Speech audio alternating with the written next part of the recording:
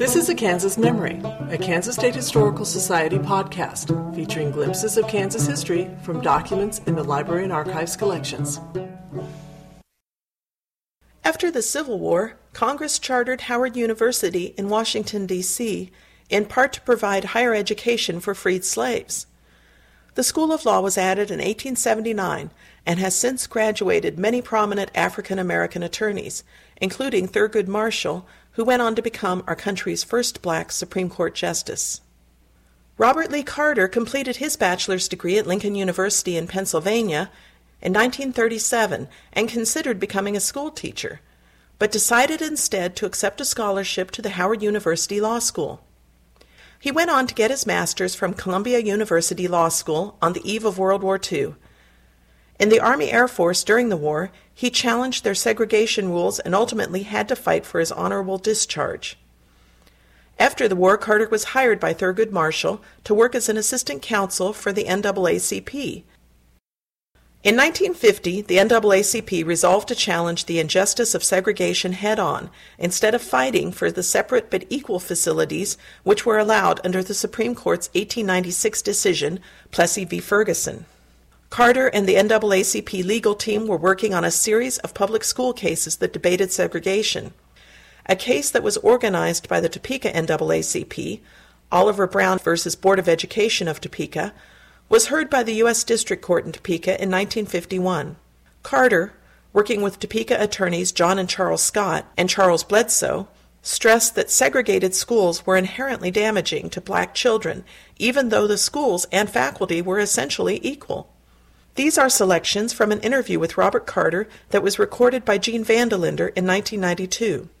Unfortunately, the quality of the recording is poor, but a transcript of the complete interview is available on Kansas Memory. In 1950, the NAACP convention, and I think this occurred, really sure, that the contact with me from Topeka came after that. A resolution was passed announcing that the organization would only take cases in which the elimination of segregation was a subject. Not going to take any cases of equalization of school facilities. It was an announcement of general policy. So the branches at that point began to looking for cases in which you were attacking segregation rather than equalization. Charles Bledsoe, is that right? Yes. Bledsoe got in touch with me. I went out there, and met with Bledsoe and Scott, and the Scott brothers, I think it was the brothers. Went from the district court in Kansas at that point, because it was 3 judges, directly to the Supreme Court of the United States. And it got to the Supreme Court of the United States in 1952. And the case from South Carolina had a lower number. We argued the case together, and then the Supreme Court sent it back for re-argument.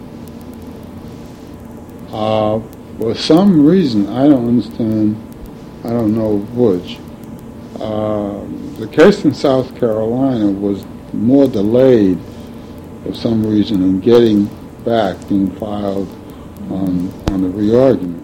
And in that matter, we got the number. The Brown case became the leading case. And that's why the cases were named Brown. The Topeka case was combined with 4 other school desegregation cases when it was appealed to the U.S. Supreme Court.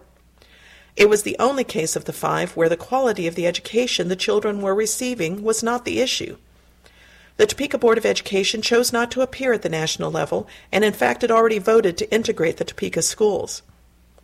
Assistant Kansas Attorney General Paul E. Wilson reluctantly argued the state's case. Robert Carter and Charles Scott represented the NAACP. The Supreme Court's May 17, 1954 decision made segregated schools unconstitutional. The difference between us had been that I think this was Mr. Wilson's first case. It was not first case before the Supreme Court. The stakes were personally enormous. That period of time we were working for the NAACP as a black person.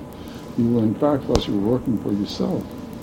And it wasn't like working for some client and so forth. You're doing this for yourself. You're doing it.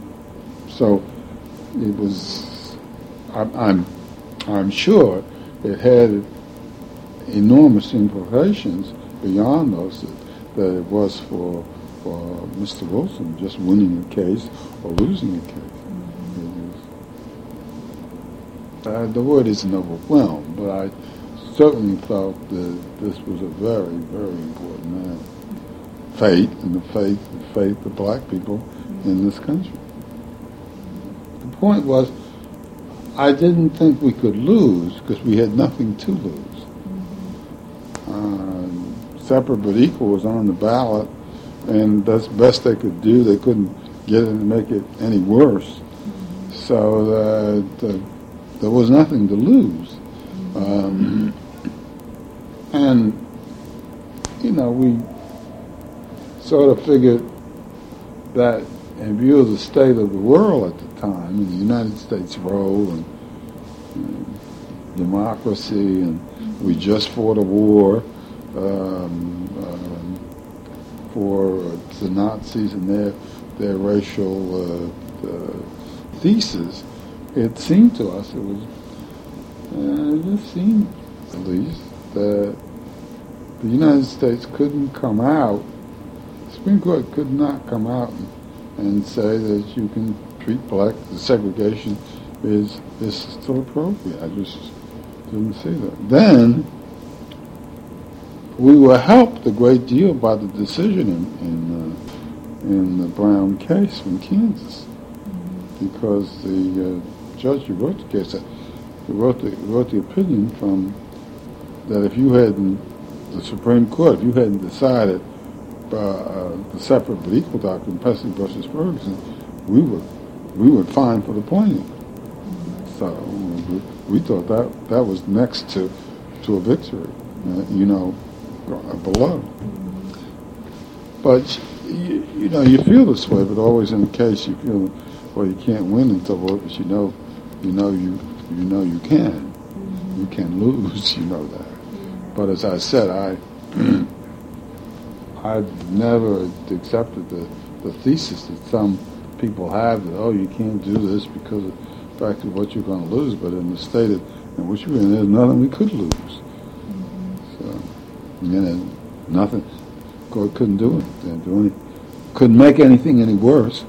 We were just either the status quo, where we are, we haven't gained anything, but we haven't lost the doggone thing. Yeah. You were talking about the schools are more segregated now than they were. I think they're more segregated now, and I think that the inner city schools are, the deprivations in terms of the physical access these kids have to the technology that's available in schools that are not predominantly black. The differences are just appalling. What I do think that, and I've said this before in an earlier Michigan Law Review, fallout from Brown has been what has, if we ever were, we never are again going to be the submissive, taking it doing things quietly and so forth.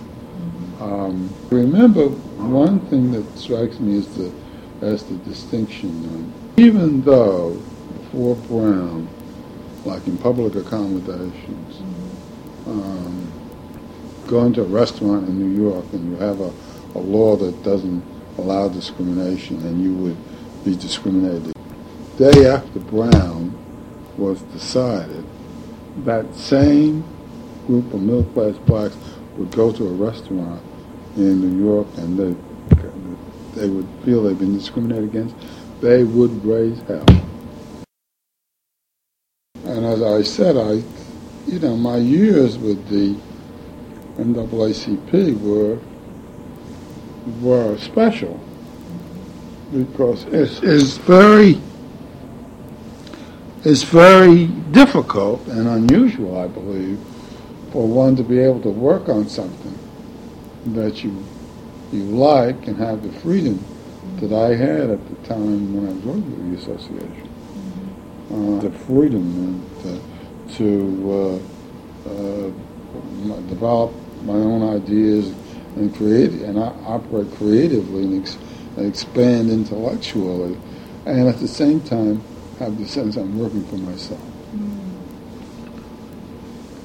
That kind of satisfaction is rare. I had a unique experience. Robert Carter continued to work on civil rights cases for the NAACP until 1968. In 1972, he was appointed as a federal judge for the Southern District of New York by President Nixon. Among his achievements, he was a co-founder of the National Conference of Black Lawyers. He was awarded the Presidential Medal of Freedom in 1995 and the Thurgood Marshall Lifetime Achievement Award in 2004, the 50th anniversary of the Brown decision.